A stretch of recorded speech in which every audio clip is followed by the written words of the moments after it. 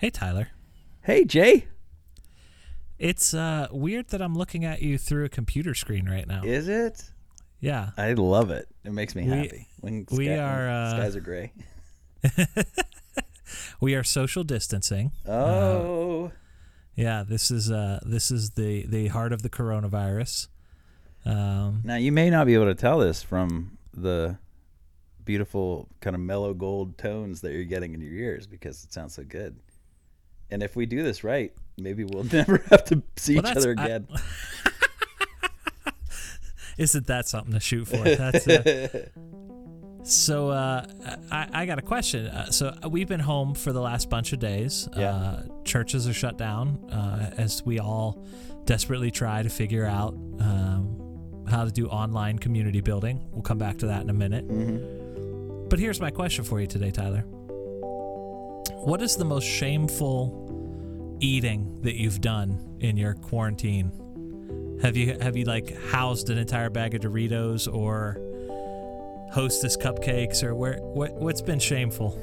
I have to say, I'm not sure that I've had a whole lot of shameful eating in this time. I've been doing the eating has been my least bad situation. I mean, outside of my normal shameful eating. So like I had the usual. I mean, the worst I've done is like I did 2 Reese's peanut butter eggs, which again, I mean, call back too long ago. Yeah. Now that we're around the horn, this is episode 1 of season 2. Welcome to episode 1 of season 2 of Roughing the Pastor, everybody. It's a brave new world. Yeah, this is a new, in the new season. We've decided to make sure everybody stays home. We're all on house arrest. Hey, I'm in Studio South, man. Oh yeah, you are. I'm holding down the fort. You're not social distancing as well as maybe you should. Oh, I am. This is a completely empty building right now. Okay. Well, I'm in my house, and I also go to Aldi probably every other day, just to make sure that I get the germs around. I think it's interesting the way that my Aldi at least is set up. It's like the paper products aisle just got deleted. Yes. Like there's no shelves. There's not even shelves. No, they just took it all down. There was toilet paper the other day, and even though we had probably 8 rolls of toilet paper like bonus in the house, which is enough. Like we already had our standard stock of toilet paper, but it just made me panic. And then I finally saw some the other day, so I got 8 more. So now we're at 16. In case anyone's concerned, thank you for your prayers. We made it, everybody. I've yet to buy it in the wild. We usually get ours through Amazon, and when Amazon's sold out, is shut down. Yeah, you're in trouble. Yeah. So I mean, I did have 2 Reese's peanut butter eggs, which is probably about standard for this season. This is the callback that I was about to say is that we talked at length early on, I think in like the 2nd or 3rd episode, about how the perfect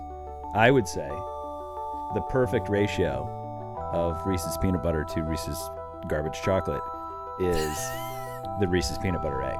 Yeah. And you came back with the King Cup, which is also good, but it's got that ridge, which I think the ridge I like the ridge. It's a high concentration of that garbage chocolate.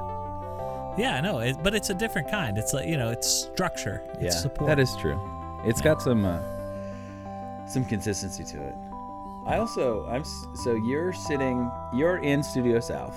Yep. I am at my house. I have brought Studio North to my house. And I'm laying down on a couch. With the microphone on my chest. You are as comfortable as I've ever seen you look as we do this podcast. Well, we did that one in San Francisco where I laid down on a bed the entire time. That's true. I was almost asleep during the Theology of the F Word one. Yeah. I'm not quite that relaxed, but it is. I realized, because I was holding it, and then I realized if I have the microphone on a stand, but the stand needs to be, the microphone needs to be close to my mouth. So by putting it on the stand on my chest, I've got the way to go. Just to complete the visual, I've got my feet up on your chair. Oh, nice. That you usually sit in, so Oyster Town. I'm pretty relaxed too. Yeah. So hey, the new Jay and Ed Variety Cast, yeah. Yeah, we again we'll talk about this more in depth, but as we're trying to figure out creative ways to do church. Is that so? That came up. Did the phoenix rise from the ashes as a result of the coronavirus? Oh yeah, 100%. Nice. I've been asking for new Jay and Ed Variety Cast for quite a while. You have. And I don't think we quite dusted off or kicked the dust off in that episode. We still got some work to do. But Oh, nice. Is it posted yet as of the time of it's this up. taping? Oh, I didn't. It's up. I looked for it the other day. I couldn't find it, so. She's up. It's called a charcuterie of fruit Oh. is the name of that episode. I Yeah. don't know. I know what one of those words mean. So, yeah, have I done any other shame eating? We ate a lot of pickle chips, like potato chips that were dill pickle flavored. Again, from Aldi's wonderful thing. Yeah. I made some ranch, Yes. homemade ranch dressing, which is my favorite, and I made it with this garbage mayonnaise, and boy, it was terrible, and I had to throw the whole thing out, and it made me cry. Oh, So that was Sorry. the best laid plans. Don't use garbage mayonnaise if you're making your own salad dressing. I yesterday went to Trader Joe's. They too had no toilet paper, but they did have a box of 6 chocolate glazed donuts. Oh my! I am ashamed to admit that they did not make it home. Was it in single-use plastic? There was a little bit of plastic on the cardboard box. Oh, okay. Yeah. How's the single-use plastic holding up? You know, it's okay. I've got my Nalgene here. It's not. I don't feel as virtuous, if only because I haven't been doing as much. Yeah. I haven't been eating out. A little bit of grocery shopping, but not much. But that's, in a sense, that's better because it's a whole lifestyle change. Right. Like it's definitely. Well, I don't know, because I feel like I was working my way toward a good habit of not. Doing that. Yeah, that's true. And like, yes, I'm still not using single-use plastic, but it's not as front of mind as it was when I was building the habit. Yeah. So I something I still want. I don't think it's just a Lenten practice. I think that's something I really want to live into Yeah, I hear that. in the long run. But yeah. So no, I didn't use grocery bags there. Oh, that's good. Yeah. But yeah, those donuts were gone before I got back to my house. Nice. Yeah, I don't think, in a sense, like I have been not sleeping well, which is par for the me course. too. And I've been very exhausted. This whole situation, we'll get more into it, but this whole situation has been incredibly exhausting, which doesn't make any sense. But I am beat. I keep thinking like, hey, it'll be like Christmas vacation. Nope, not at all. It is. No. It is a whole lot of work. Yeah. to Not stay working home. is a whole lot of work. Yeah. I can't think of the most. I haven't really eaten I feel like I should have eaten some garbage, but I haven't really. Well, I mean, now that I've put the question out there, you get the rest of the Corona break to To really like step up your game. eat a whole plate full of regret. I haven't had that yet. Yeah. Oh boy. Well, I'm Jay, And I'm Tyler. and this is Roughing the Pastor.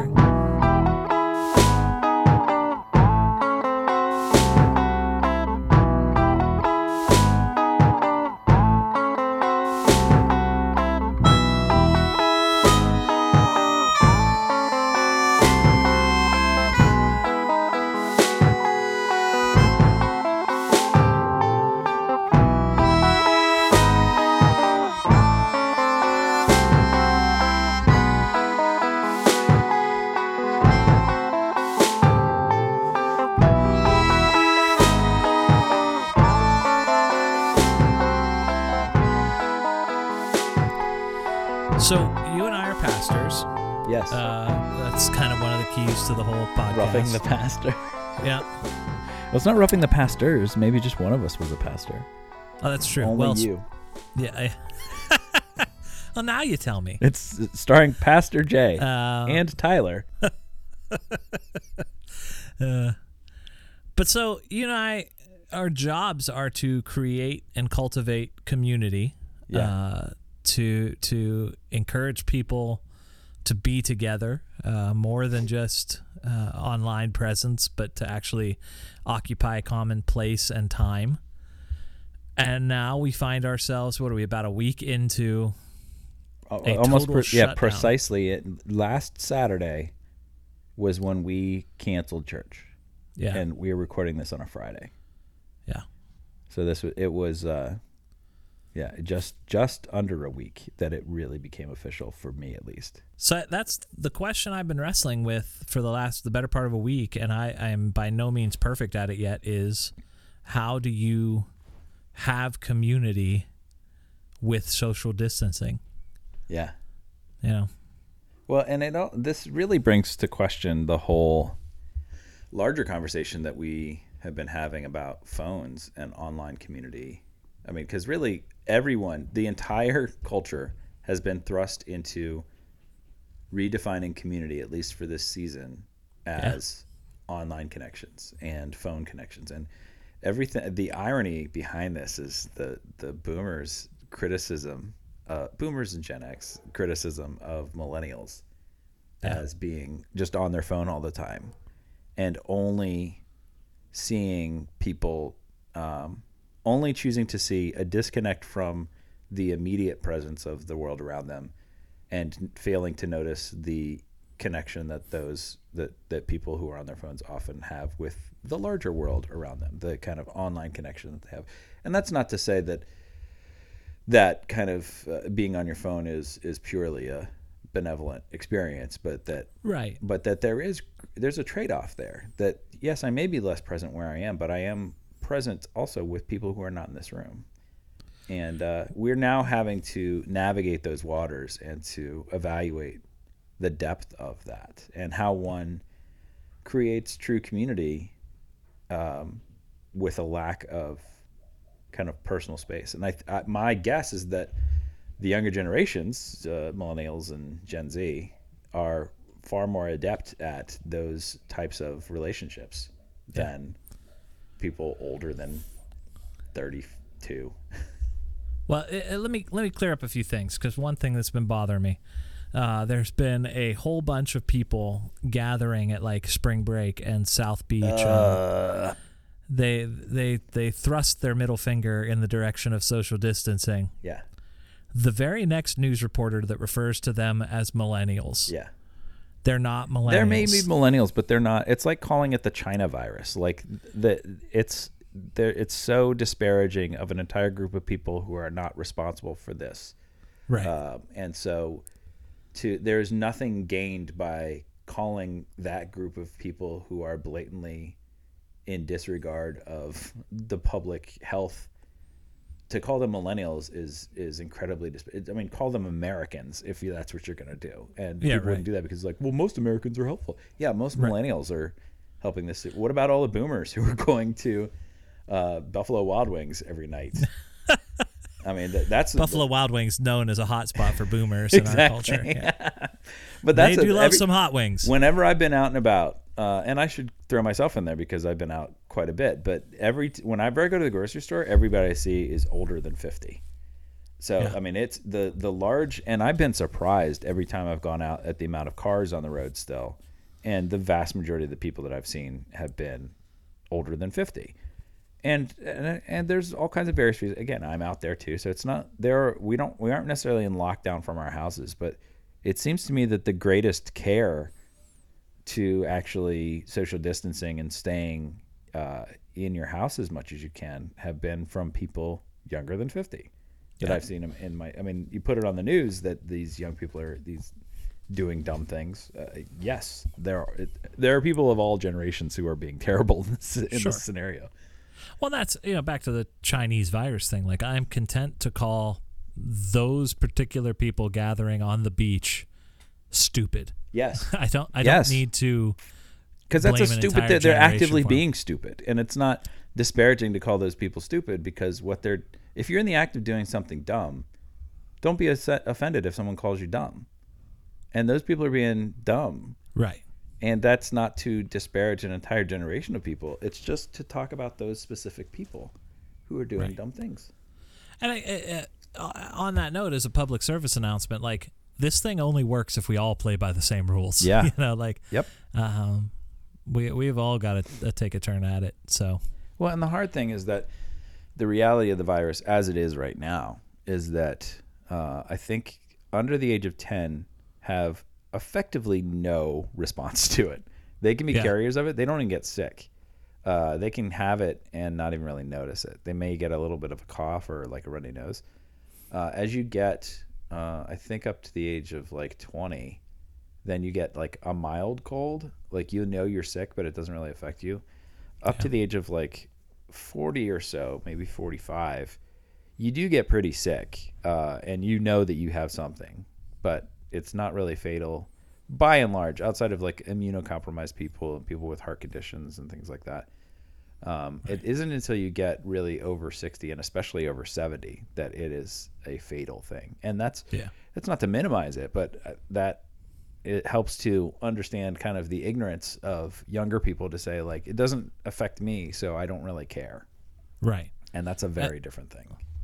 And that's, back to church life. I mean, I think churches were, for the most part, on the leading edge of shutting down, at least for us in my congregation. We have a lot of older people here. So even for me, the prospect of like hosting youth group on a Wednesday night, the likelihood of any of those kids getting sick is pretty low. Yeah, you can have a full-on regular youth group and everybody have a blast. The likelihood that we would transmit something to one of the older members of the church is way too high to screw around with. So I think, you just got to do what you got to do to protect everybody. Yeah, we've been going out to the community park because no one's there and just riding bikes around. Like me and the kids. And last night we went, and there was a ton of people, probably like a couple dozen high school and college age kids who were playing a like very intense game of basketball. And I remember thinking, I don't know if they should be doing that. Like, it's that's kind of the thing that we're not supposed to be doing. But not really around old people, but it just seemed like they were pretty brazen about it. Like, it was it was a full on collection. It almost seemed like a league. Like, there were 2 full courts of people playing, people on like, it was definitely organized. It didn't just happen. Like, people, and part of me thinks, like, is this the actual basketball team? Like, did the coach say, you guys need to get together and do this? Which seems like a kind of thing a coach would do. But yeah, right. Yeah. So, how have you at Wexford been trying to do church in a socially distant scenario? Well, the interesting that's TBD.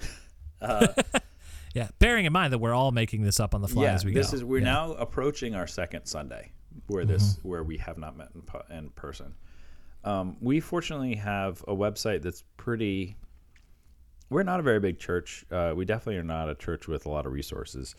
But we had a website that's pretty flexible. And so we were able to record it. We've done this. We had to cancel church twice since I've been there. Or I guess just once, but and then I was in another church that had to cancel for snow and ice. And so when we did that last time, I just recorded what the sermon would have been, just kind of talking to the computer, and then posted it on Facebook, and I think posted it on YouTube. And now with our new website, I did that same thing and just posted it directly to the website. So there's that, which you can still see. It's up there. It's going to be there. And I've gone through this week and kind of created a new part of the website that is just called Remote Worship and Resources, and we're going to post all the stuff there. And so recognizing kind of the way in which people are going to be consuming this worship and participating in this worship is a very different medium than the normal situation. It made less sense to me to film in the sanctuary and try to put music in the sanctuary when there's nobody there to sing it or things like that. Yeah. And so just talking directly to a screen made the most sense, because that's when we look at stuff on our computer or on our phones, they're like YouTube videos. Like, that's the medium through which people experience stuff online.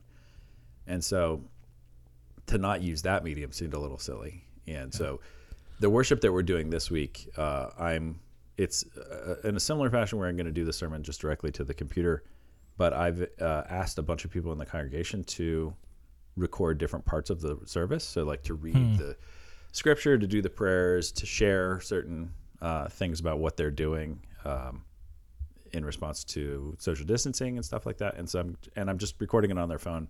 I had our organist record. I kind of walked her through how to record herself playing the prelude on a piano. Nice. and just putting the phone at the end of the keyboard. And so she recorded her hands playing. It's actually really lovely. She's a wonderful old lady who is older. Yeah. Right.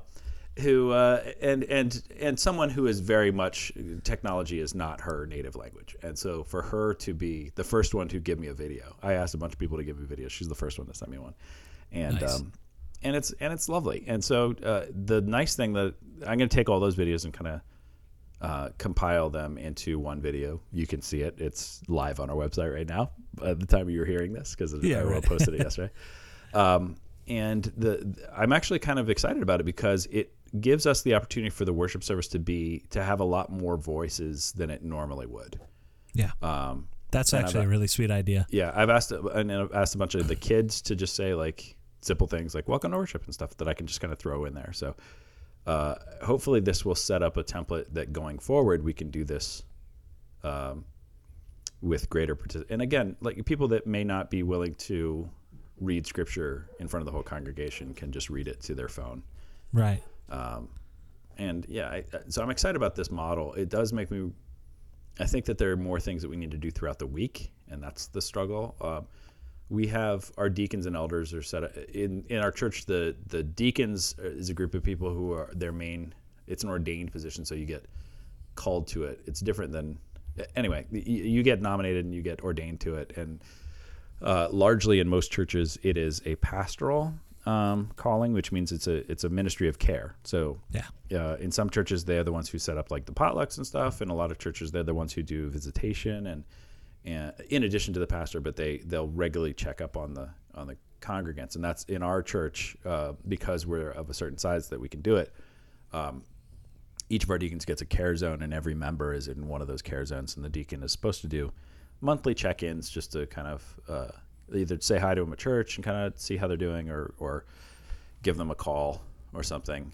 The deacons largely have that ministry of presence, and we have our elders paired with the deacons. So one of the things that we have done is kind of said to each of the deacons and elders, make sure you are in contact with your care zone this week. Yeah. So rather than that being a monthly thing, we're going to try to make it a weekly thing, that you're just reaching out and touching base with people and seeing how they're doing. And in effect, we have the mechanism for community already set. We just don't use it. And so this is really an opportunity for us to be the church in a way that we haven't. So that's really exciting. Thinking about, cell phones and the technology, and, millennials are always on their phones or whatever. I think this week more than anything has just kind of pointed out to me the level to which all of that are tools. And so like I came at this week very much looking and saying, I've got this tool belt of stuff. Yeah. I've got Facebook, Twitter, I've got YouTube, which is my weapon of choice lately. We have all these tools, and they are not in and of themselves virtuous or unvirtuous or whatever. Vicious would be the other word.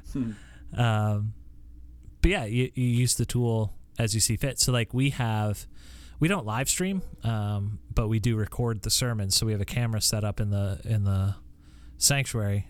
So last Sunday we did, it was kind of like the Nirvana Unplugged of worship services. We did record in the sanctuary with no one there, but like instead of being at the lectern or pulpit, the pastor sat in chairs and just did the sermon. Especially that first week, most of us only had 24 hours notice. So if you already had a live stream in place, that's the natural thing to do. So my criticism of live stream wasn't an all out. It does feel weird. Yeah, like, and it does. I think my point was largely just going forward, we shouldn't feel locked into this system that made sense when we had people in the room. Right. It's okay to have to be innovative, and especially now that you have some lead time, and knowing that there's not really an end date to this just yet. It will end at some point, but we aren't really sure. Yeah, the creativity piece is so huge.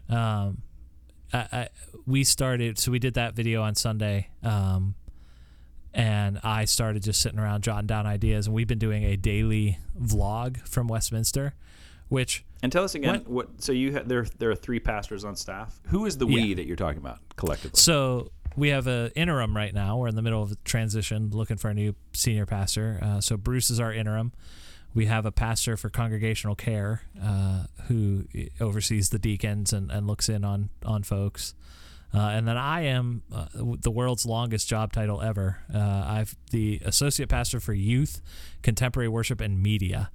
And to put it into perspective, just to understand the different responses, your church is legitimately 10 times bigger than my church. Yeah. So yeah. we have 170 members. You have about 1,700 members. Yeah. Yeah. So, Yeah. I mean, it's a legitimate 10, which is neither here nor there. It's not better or worse. It's just to understand the different responses. My response makes sense when you only have 170 members. Your response makes sense when you have 1,700 members. Right. And your team that you're working, like mine is almost all me doing this. Yours Yeah. is a team of people who are working together to do it. Right.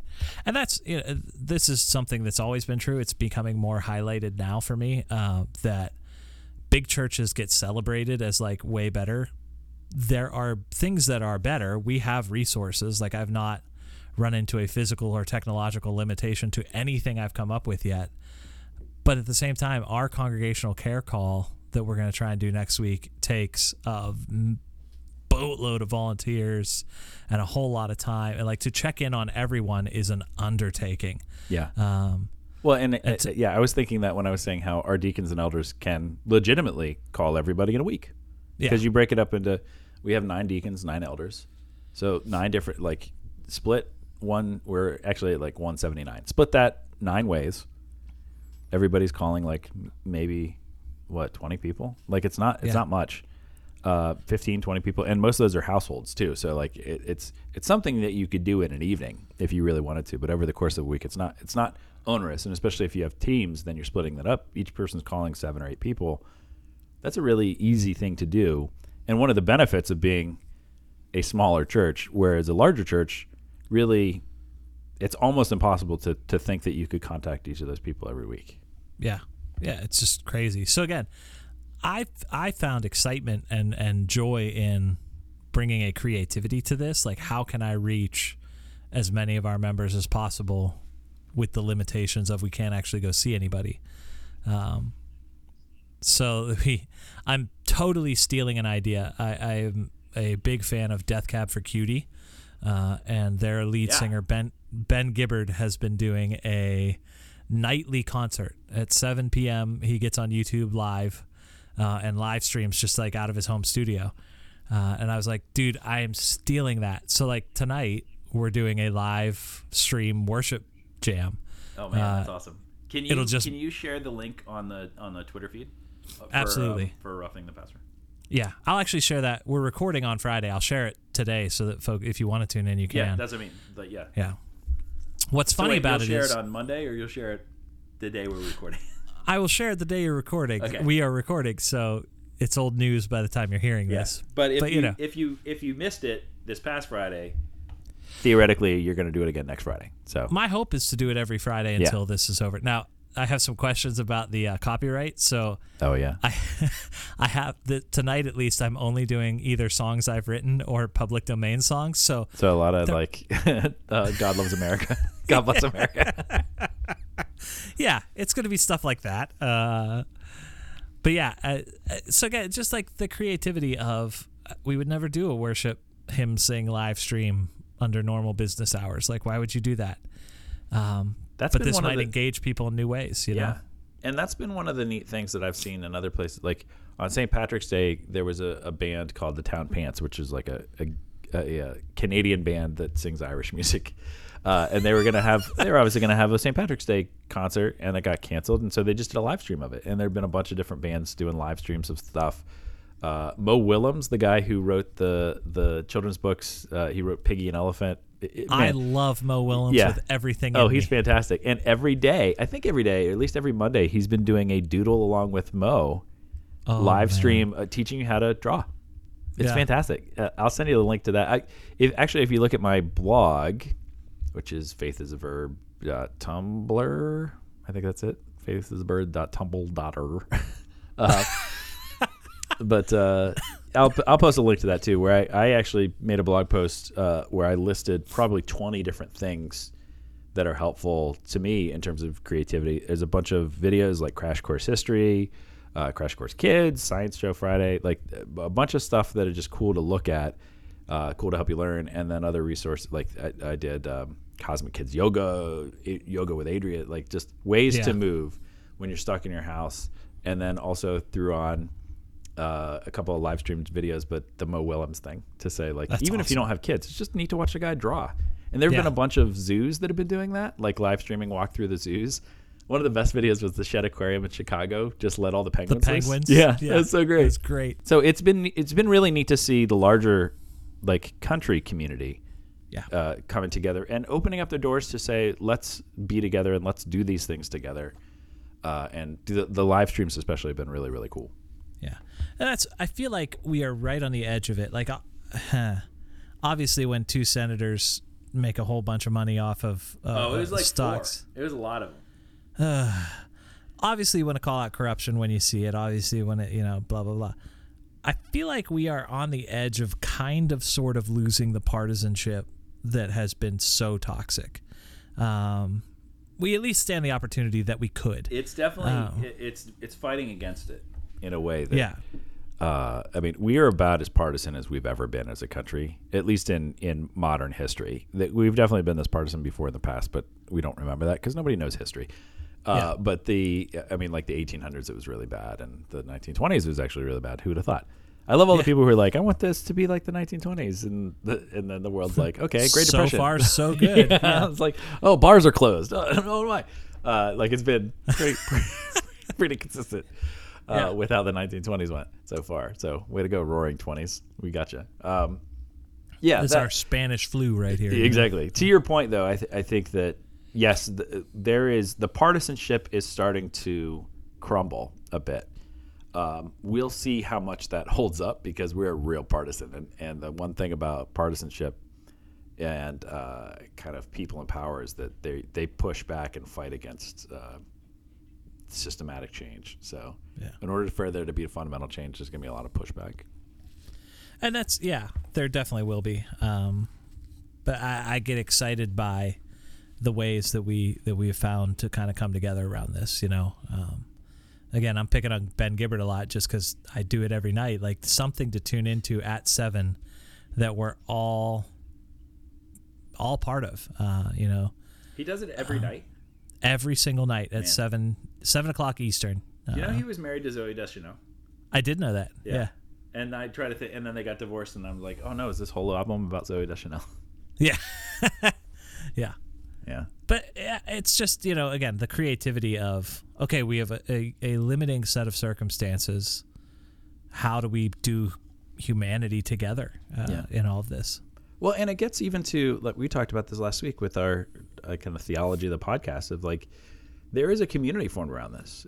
Even right now, we're talking to each other, but we're talking to a bunch of people that we can't see. Like we live in a world where we're well equipped to have community that is not defined by physical boundaries. And this is so what we've been doing for the last 20 years with this internet thing has brought us to this point where we can use this for good. Yeah. And to see it being used for good by so many people is just so exciting and heartening. And that doesn't take away the nastiness of the internet and all of the problems with it, but it's been really, really good. My kids, our school 2 years ago decided to give everybody computers, our school district, computers and laptops. And I said, that is terrible. Yeah. I went to the school board and I complained about it 2 months in a row and said, like, this is a terrible idea. Like, you haven't done you're not giving us the real data on this. Even people who are involved in this stuff say that screen time is really bad, and there's a big difference between learning and playing games. And when you gamify everything, they aren't actually learning. They're just trying to they aren't learning math. They're just trying to get the rocket to launch. And when they try to do math in real life and there's no rocket to launch, then they don't care that. Anyway, and clearly they didn't care. They still did it because it just looks great for a district to say, look what we did. We're giving everybody computers. All that said, it's my kids have not missed school, and we've had a schedule. We've borrowed from the internet. Someone had posted a COVID-19 schedule, which kind of walked you through like do creative stuff, do school stuff, do out time stuff, and we followed that schedule, and it's been so great. It's been exhausting, but the kids have taken to it really well. We haven't had any problems with our kids. And they've had fun. We've had fun. It's made me move around a lot more. I'm watching a lot less TV than I would have been doing otherwise because I'm trying to keep the schedule with them. And it's been a really helpful thing. And we couldn't have done that had our district not given everybody laptops. Because day one, they were able to just like, take your laptops home. We'll give you stuff on Monday. And I know a lot of districts like NA, North Allegheny, which is a giant district here, isn't doing that because they don't have laptops and things to disperse. So they're having to shuffle around to figure out how to respond to that. So even something that I still think it wasn't a great idea to give them all laptops, but in this kind of situation, now they're equipped to continue to not be separated from their community. They're not going to be held back or stopped in this process in any way. And that's one of the good things to come out of this over technologification of our lives. Yeah. I think too, thinking about the schedule that everybody's been posting and some of the funnier ones that have come out. I gave a sermon the last Sunday we actually had worship about Sabbath. And I read a great book by John Mark Comer called The Ruthless Elimination of Hurry. And it eventually became... You mentioned that before, didn't you? I think I did. Yeah. I think I brought that up. It sounds like a great title to a My Chemical Romance album. It's true.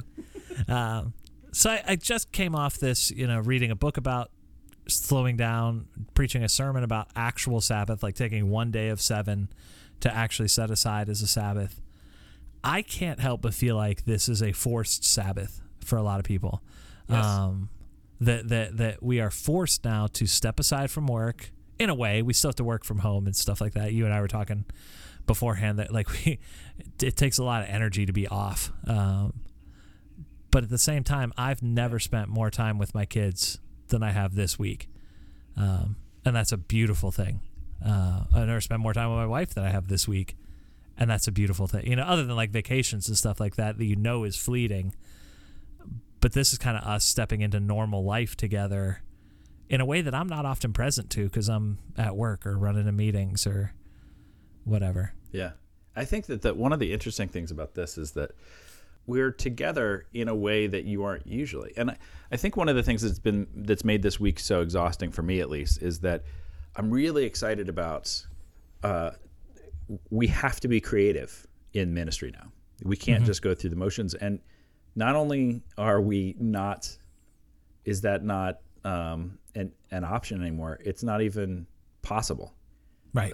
So we always want to be creative and do new things in the church, but there's always reasons why not. And like we still have to do the same stuff. Now we're not allowed to do any of those things. And so we have to come up with more creative ways to engage people. And so the part of me that's been longing to try new things now has all the opportunity to try new things. Yeah. And that being creative is exhausting like that. Yeah. So I think that in not doing the normal things, I haven't just been able to kind of like have a week of Sabbath. It's been a week of my brain just saying, now's the chance. And just like all the thoughts are coming. I think we talked about, I don't know if we talked about this on podcast or this was just a conversation that kind of having a brain that is effectively adult ADHD, I'm sure. Is not, it's not that I can't focus on things. It's that I focus on everything all the time. Yep. And that my brain is always noticing everything. And not in a it's not a braggy I'm not saying, look, I see everything, because I miss so many things, but I'm constantly thinking about all the things. And when I put on music, that's when I fall asleep to music. We talked about this with falling asleep, that it does allow your brain to focus on one thing so that you can go to sleep. Yeah. And now this week, it's almost like the governor's been taken off my brain to just say all that stuff that you daydream about could be possible. And so go crazy. Yeah. It's almost been, paralyzing because everything is possible in a sense. All the things that, we had to do, we can't do. So all of the limitations have been taken off. And yes, there are new limitations, but those are not, the typical limitations, and that's exciting.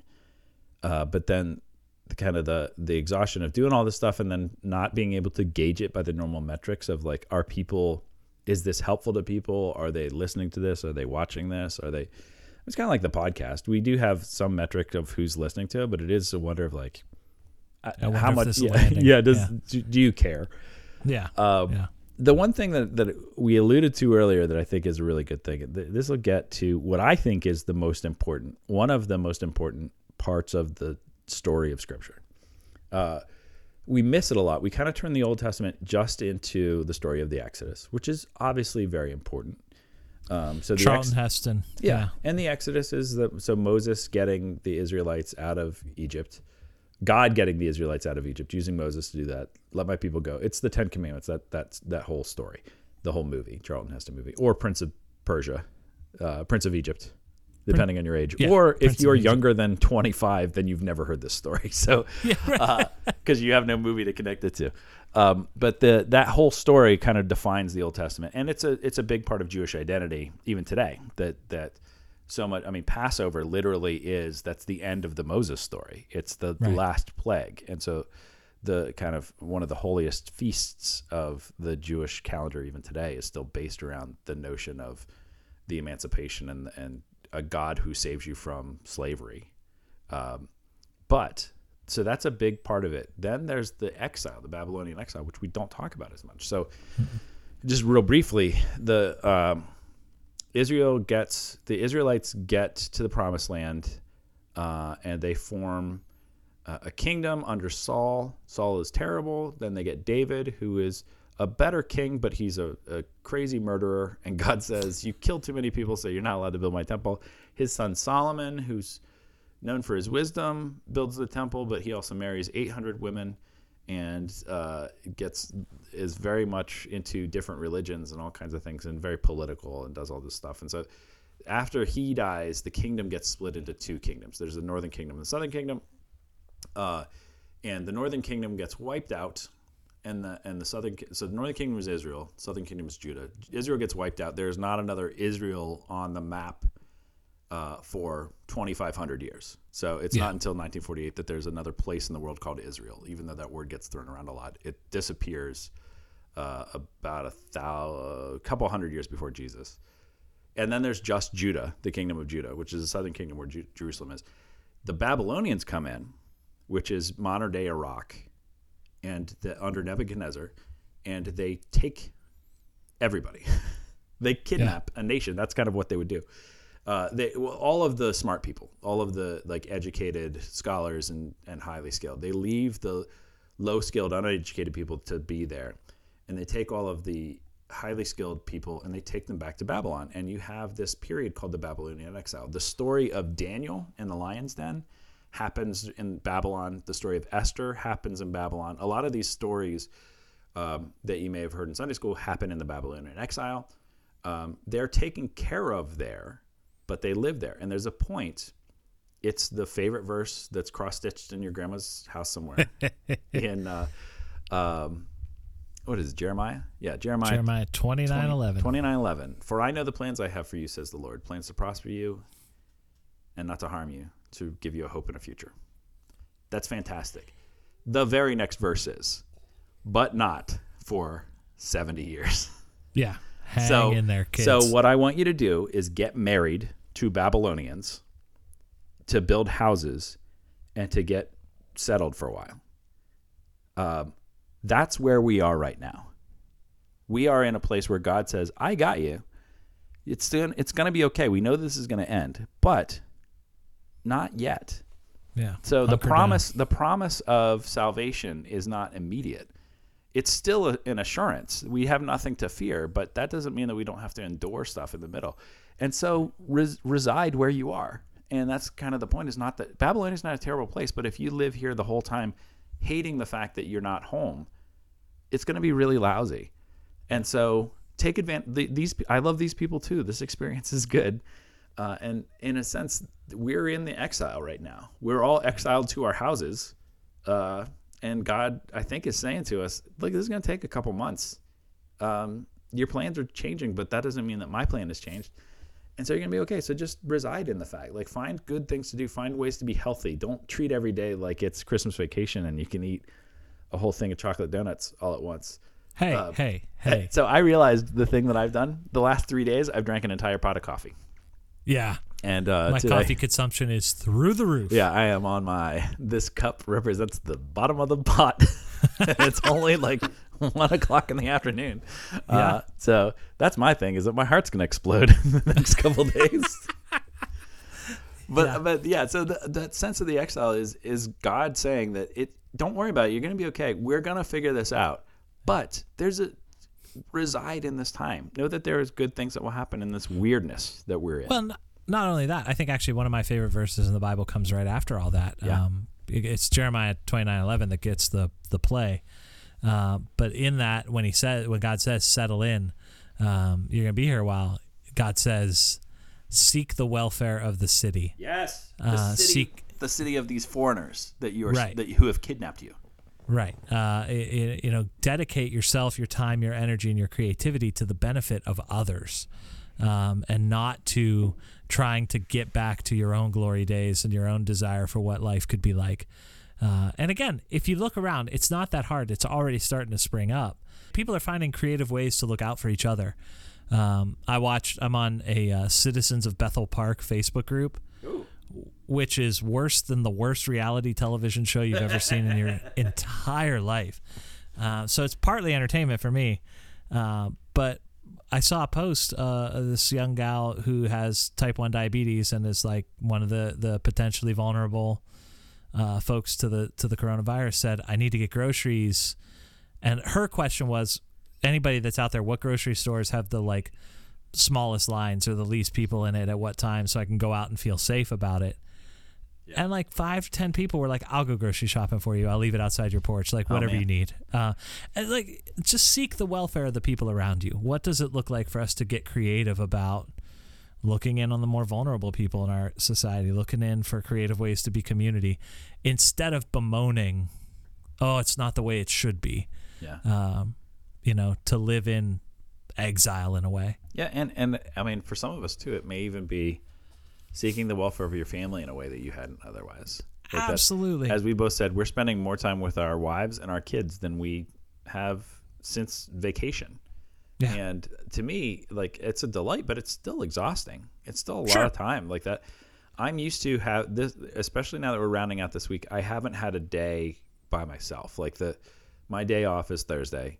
My wife works during the day. So I usually have from 8 to 3 where I do like household chores and stuff, like kind of that alone time to unpack and to process everything and to do some relaxing, get caught up on things, but to have just that downtime, the introverted part of me really longs for that. And I love my family, and so they don't drain me in the ways that others do necessarily, but it's a lot to be with people. Yeah. And it makes you realize both the ways in which you're actually present and the ways in which maybe you were just in the same room but not really giving them attention. And now that you don't have the excuses of, oh, I got to get to work or I got to go to a meeting, you can realize, like, is this time that I'm with them actually as quality as it can be? Yeah. Because it's going to be exhausting either way. So why not get exhausted by having fun instead of getting exhausted by thinking, what are these kids doing? They're so loud. Yeah. And I've been really intentional. So like we have our basement for a long time was our junk room. Yeah. Where it's just like theology of garbage. We did that. Yeah. So a lot of the garbage went out, and a lot of the garbage went into a room next to the basement that was my office. So when this all broke and it was kind of clear that I was going to be spending more time at home, Sarah said, you should really clean out your office so you have a space to do work and to like step out. Which has been good on a couple levels. One, I have an office again that I can do work out of and like make videos but anyway, so like the boys' playroom is right outside my office. So this morning I had a Zoom call that I had to do, and Sarah was like, should I keep the boys out of the room? And my whole thing is like, I'm going to work from home, but I don't want that to be a disruption for your day. Yeah. So yeah, come down, play, like be loud, be obnoxious. And that's Sarah, okay. Sarah is quarantined, right? Like the library is closed. Yeah, Sarah's essentially so she's at home all the time. Furloughed. Yeah. We're all 4 of us have been home pretty much the whole ride. Yeah. So it's an interesting thing, and again, I think the key word coming out of all of it is creativity. Yeah. you can sit back and mourn the lifestyle that you're used to and that you don't have and won't have for a couple months, or how do you live into this new present reality in a creative way? Yeah. Well, and the thing that most of us have, and we don't mean to belittle people who are without work and really struggle. I mean, there's a lot of people who this is a terrible time for them. Yeah. Small business owners are. Yeah. Well, and small business workers like that. If you didn't have healthcare, if you don't have these, there's all kinds of things who are like, this is a really, we don't mean to belittle and minimize the risk and the cost that this has for many people. But one, please notice those people. If you're one of those people, please ask for help. If you're not one of those people, please look for those people because they're around you. They may be living next door to you or in your family. But the one thing that all of us have been given by this is time and creativity. Yep. We all have to be creative in some way. It may be like, what am I going to do when this roll of toilet paper runs out? I got to get creative. The worst kind of creativity, but it's still creativity. Or it's just creative. Like, what am I going to do with this time? Or like me, like I have all these things that I've been putting off. Is now the time to do some of them? And yes is the answer in a little bit. But no, because I don't have... I have time to do the things that I didn't have time to do before. I don't have downtime. Yeah. I've got extra time. And that's a different thing, but it's a beautiful gift that is just not available. Even our vacations, we fill our vacations with stuff, not with catch up or creativity. We plan our vacations and we spend money on vacations, so we got to get our money's worth. And it's not the time to improvise, whereas now really is. Yeah. 100%. Is there one, I might throw this at the beginning. Is there one thing that that you have found kind of in the corners of time to do that you hadn't done otherwise? Like, here's the example for me. We have a Nintendo Switch that we got at Christmas and it's lovely. And for Christmas, we got it. The boys got it for their birthday in September. And then at Christmas, we got some more games, and Adrian got me Zelda Breath of the Wild which is, I love Zelda. I've not been able to play that game. I played it a little bit, and so part of me was like wanting to play that game. There was a sale the other day on NBA 2K20, which I don't really care about sports games, but I am kind of interested in it. And the reviews on this were like crazy good. And I watched the trailer on it. I was like, wow, that's really good. And it's like a $60 game that was on sale for like $15. And I was like, I'd be losing money not to get this, which is, that's the best logic. That's why I don't have any savings. So I got this game, and I played it with the boys last night, and it is like watching a basketball game. Because I played it just because I set it up and they were like, can we play? I was like, well, let me see how to play it, and then you guys can play.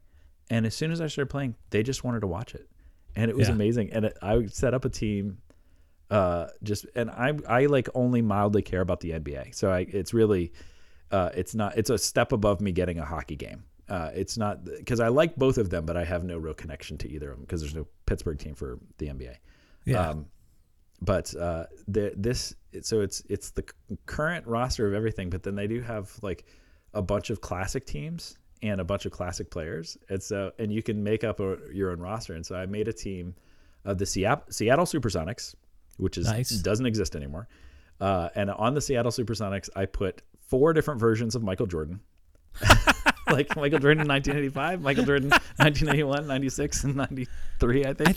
I think you're cheating. I'm 100% cheating, but it makes the game super fun. I don't want to have to earn anything in this game. I just want to have fun. I want to play. So my starting lineup last night was Kareem Abdul-Jabbar when he had an afro. So Kareem Abdul-Jabbar, LeBron James, Michael Jordan, Steph Curry, and I think Shaquille O'Neal or maybe Anthony Davis. But it was so much fun, and I'm barely winning games. Like, I'm not good at this game, even though I have the most stacked team possible. But I made up. I think just for fun, you should put Wayne Gretzky on the team just to see. You can't. Yeah. I did create me. I did create Tyler Dovsky, a 40-year-old who's the weight and size that I am, but made the skills really super awesome. Well, yeah, obviously. Yeah. And he is still sitting on the bench. They haven't put him in yet, so I haven't been able to play him. But boy, it's super fun. Dream big, buddy. Maybe someday you'll make it. It's super fun breaking the game. Like I game genied this game, and it's I'm barely winning, but it's really fun. I beat the Raptors last night by like 1 point. It was very fun. I haven't done anything like that yet. I think part of I was thinking this earlier too when you were talking like Monday. We had a 14-hour day here at the church where I feel like we were just trying to fix everything on the first day. Yeah. I was like, no, guys, we're going to be settled into this for a while. Let's just be okay with it's going to take some time. Now that I've kind of settled into a new routine, a couple of the things I have noticed is Sarah and I have eaten every meal together at the dining room table. Yeah. Which we're lucky if we get 2 or 3 of those in a week. This has been an entire week of every meal, breakfast, lunch, dinner, sitting together at the table. That's been sweet. Again, taking the boys out, into the woods, just tromp around on trails. I love doing that anyway. So just have more time for that, and cycling too. I found in my basement and forgot I owned an indoor trainer. So I'm like, yes, I could still ride my bike even when I'm indoors. So what's an indoor trainer? It's essentially you take your bike and you lock it in, so your back wheel sits on essentially a bike treadmill. So you turn your bike into a stationary bike. Right. Yeah. It's boring as heck, so I got to get like a TV or something to put in front of me so I can watch something go by. Or listen to podcasts. Yeah. Roughing the Pastor. Yeah. Maybe I'll catch up. You could catch up. Maybe I'll catch up. I'm just going to start putting stuff in that and wait until you find it. That'd be great. It'd be a while. It'd be a while. So I think, this is an interesting time. We're going to be, we've got time to do these. So I think it's interesting to like live in this moment together, to be a little bit more live with Roughing the Pastor. Yeah. It's a good time to have started a Facebook group. Yep. We started a Facebook group. I'm about ready to offer a $10 bill to anybody that joins the Facebook group and actually is a fan of Superman. Not lies and says that you're a fan of Superman, but like actually is a Superman fan. It's $10. That's a pretty bad dichotomy, though. Like I think that, especially in the zeitgeist over the last 20 years, Batman has definitely been more accessible. Yeah. And so, like, part of it is that there's been bad representation on a multimedia level of Superman in the last 20 years. And also, I mean, that's just a bad choice. Batman or Superman that's not a great choice. It's like Bugs Bunny or Mickey Mouse. Like, no, you should just say favorite cartoon character or favorite superhero. That should have been the question. It was just so on the Facebook page, we put as a getting to know you thing, we put all the questions that we have asked guests of the podcast. And one of them was Batman or Superman. I can't remember why it came up. I think because we had just talked about MCU or something. Yeah. And so we've asked most of the guests that, where really we should have said, what's your favorite comic book character from a movie or the show? And yeah, so if you go on the Facebook page, tell us what your favorite comic book character is. Yeah, and the correct answer is Superman. It may be. I think it'll be Wolverine for a lot of people. That's really true. Or Wonder Woman. Yeah. Or like Captain Marvel. There's a lot of really great female superhero characters that are underrepresented in the Batman versus Superman question. That's really fair. Yeah. Black Widow got delayed. Coronavirus has taken away everything I love. Alas. So in talking of all this, we had reached out to some friends of ours. Some were former guests of the podcast. Some are hopefully future guests of the podcast, who were willing to share some things that they were doing. So here we're actually going live to our satellite people on the street reporters to tell us how they've been experiencing the social distancing and some creative ways in which they've been forming community. This is Sarah from Pittsburgh, Pennsylvania. I saw community in the videos from Europe of people connecting without leaving their balconies. Italians singing and playing music together, a person standing on a rooftop in Spain leading people in an exercise class, Parisians standing in their windows and cheering medical workers as they traveled through the streets on their way to work, and people in Ireland using a loudspeaker to play bingo together. I also saw community in the wealth of educational resources that began to be shared as soon as schools started shutting down, and as the week went on, offers of encouragement and grace as reality set in that educating children at home, especially for parents who might be trying to work remotely, is not easy. I also felt community firsthand in the way it presented me with a reason to fast-track a relationship with elderly neighbors. We've only lived in our home since October and have met the people in the 2 houses at the end of our street just one time. But that was enough to know they are in their 80s and their children do not live nearby. We left notes in their mailbox with offers to help, and when they called to say thank you, it presented an opportunity to talk in a way that we otherwise wouldn't have had. Hi guys, this is Reverend Susan Rothenberg, and I'm a Presbyterian minister in Pittsburgh. So last Saturday, March 14th, as we were doing the dinner dishes, I got a call from an epidemiologist at the local health department who told me that I had been exposed to someone with COVID-19, and I had to go into quarantine immediately and not leave the house until March 24th. So this call came just as the earliest cases were being reported in Pittsburgh. But what was absolutely amazing was the epidemiologist. She spent literally almost an hour on the phone with me and with my husband because we were really flipping out and had so many questions. And as I think about it in retrospect, I realized that this woman, who was so incredibly kind and patient and gracious, was probably freaking out herself.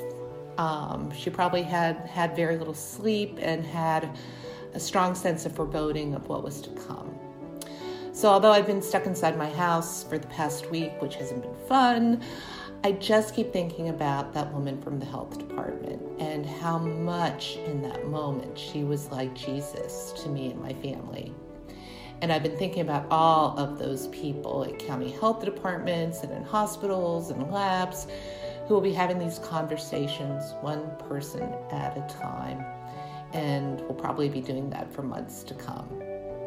So I've realized that even if every Christian church in the world shuts down in the next couple of months, one of the places I think we'll keep seeing Jesus is in places like county health departments. P.S. I feel fine. Be good, guys. Bye. Hello, this is Isabella speaking from Pittsburgh. So in the past couple weeks, we've had to do social distancing. I think it was 2 days ago where I went to the Giant Eagle store right near my house, and there's a bagger there. His name's Shane, and I think he has special needs, but he, no matter who it was, would connect with absolutely everybody. He was talking to the woman in front of me, and he was saying how he remembered going to school with her sister who just had a baby, and that he'll be praying for them, and just kept talking, and it was so great to see community in that way. And when I went up to get my stuff and check out, he was like, "Oh my gosh, I remember you haven't been here for such a long time. What are you doing right now?" And I was like, "Yeah, I'm going to school in Ohio." And it was just really great to feel noticed, and that people do remember you. And he, I think, has the gift of community. I think God gifted him with the most beautiful heart, and the fact that he can just remember and connect with people it's just really great to see. And and he said to me that he's actually kind of happy that everybody has to go to the grocery store now, because then he can see even more people, and I think that was just really heartwarming that you can find goodness in all of this chaos. This is Sophia Na from Jamison, PA, and I saw community this week at my neighborhood mailbox. So my family just moved to this neighborhood, and I just moved home from being at school, so I haven't really had a chance to, meet any of my neighbors or anything. Anyway, the mailboxes are all at this one unit at the corner of a cul-de-sac, right near a little playground. So I was going to get the mail, and while I was there, I met this guy, Jerry, who has a giant Labrador Retriever, and a little girl, Sia, who was playing on the playground with her mom. And so these were the first neighbors that I've honestly ever met in our neighborhood. And, we introduced ourselves to each other. We talked about how strange this all was. They asked if I was new, where I lived, things like that. And it was just a really weird but lovely welcome into this neighborhood community that, I hadn't experienced yet, but it was awesome. It may seem a little bit backward because we had to cancel my daughter's 5th birthday party but the phone calls that have come from calling around to friends and family saying that we're going to have to cancel have actually turned into more meaningful conversations than perhaps we would have had, even if they had been over to our home for the party. So yeah, time on the phone and connection with family has been huge, even in the wake of having to cancel time when we would have physically been together. So something I've seen that's played out and been interesting and surprising. Over the past week, I've seen a lot of community. Churches have been posting services online, and our neighborhood Facebook page was trying to organize something to reach out to seniors who might be shut in. But I think where it stood out for me the most is how our elementary school has come together. Our principal has been posting daily messages to the kids on Facebook, Twitter, and Seesaw. And after each message, there's a prompt for kids to respond.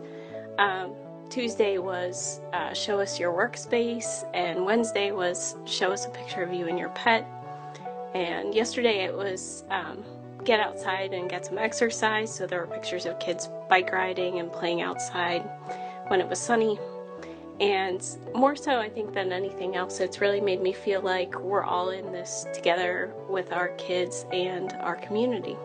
Hey, this is Kaylin. I live in St. Louis and currently work in Edwardsville, Illinois at First Presbyterian Church of Edwardsville. And I have to say that there are 3 places I've seen community come together this week.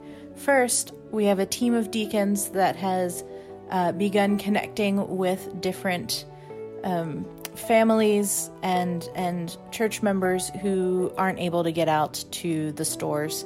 Second, a friend from seminary back in Pittsburgh reached out and just connected with a couple of us to say, hey, how are you doing in this crazy time?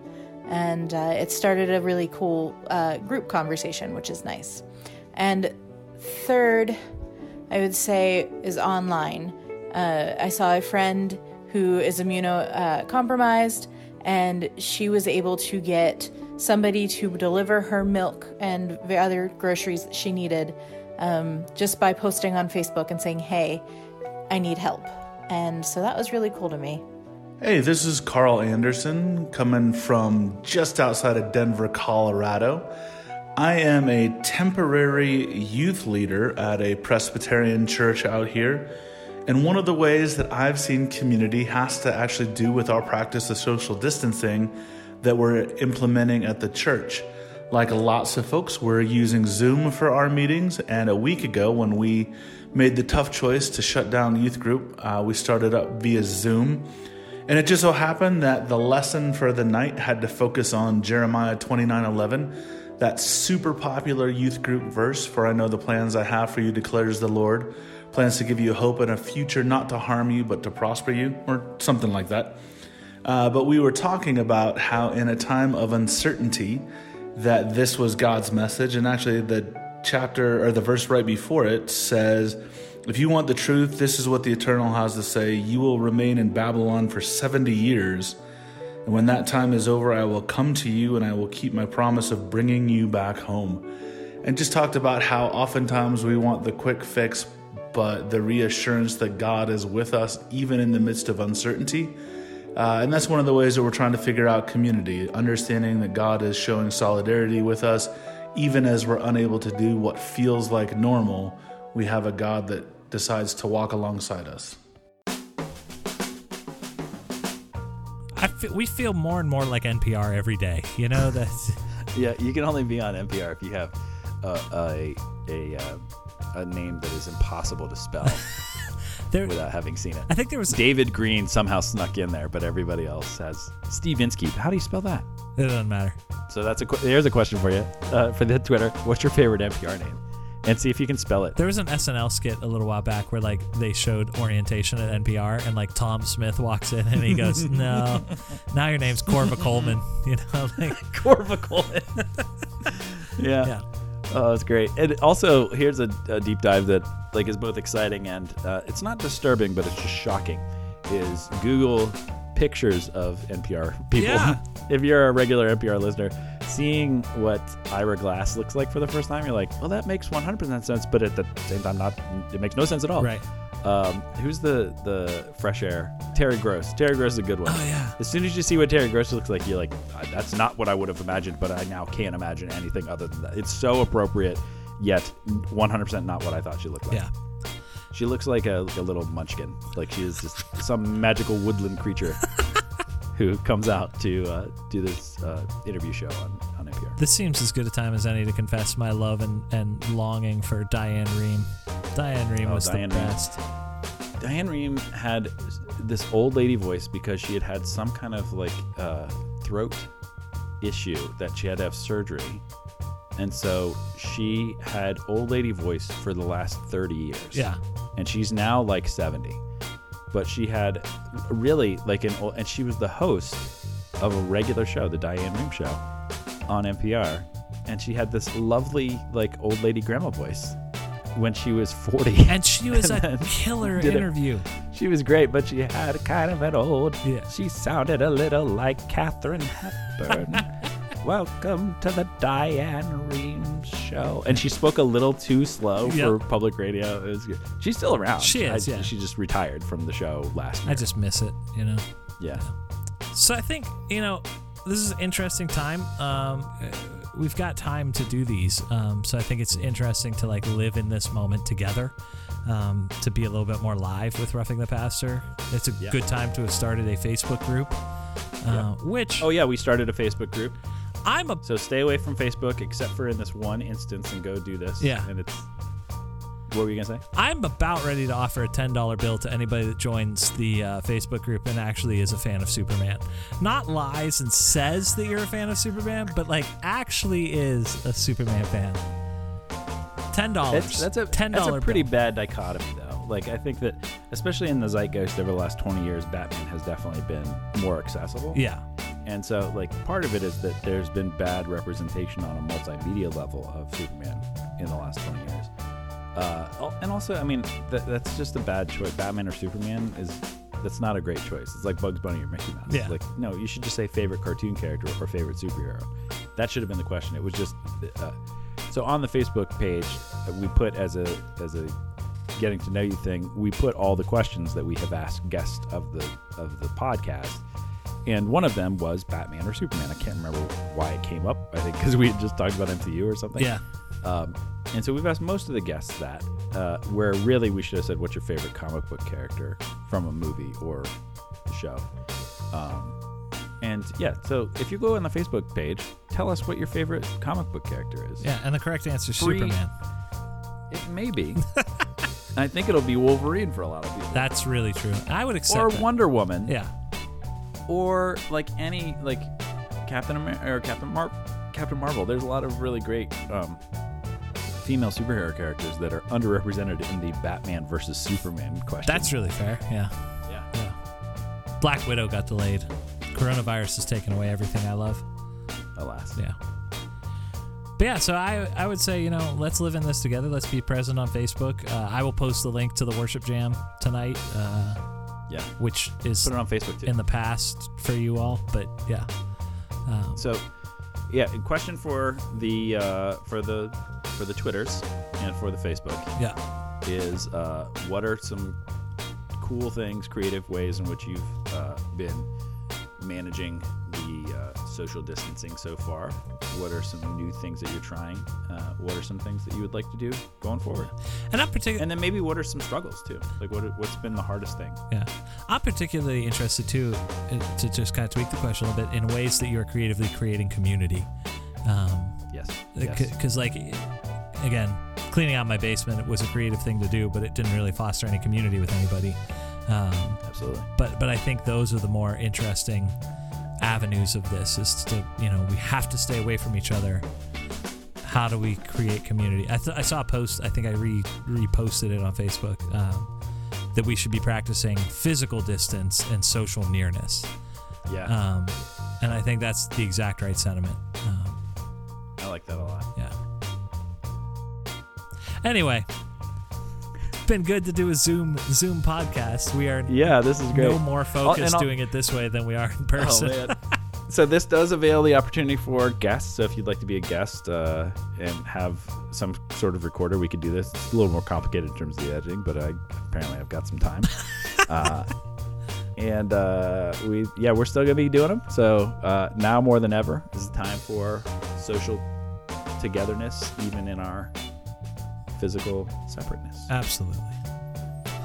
So until next week, I'm Jay. And I'm Tyler. And this has been Roughing the Pastor. We do a Crypt Keeper voice. Well, it's been Roughing the Pastor. Bye, everybody. Did you ever watch Tales from the Crypt? Oh, yeah. Okay, I was going to say, because that was a real hearty laugh that could have just been like, I appreciate your creepy voice, but yeah. No. Tales from the Crypt, boy. Yeah, that was an interesting show. That messed me up as a kid. Yeah. Yeah, boy. Oh, my goodness. Okay, well, we'll see you next week, everybody. See ya. Bye.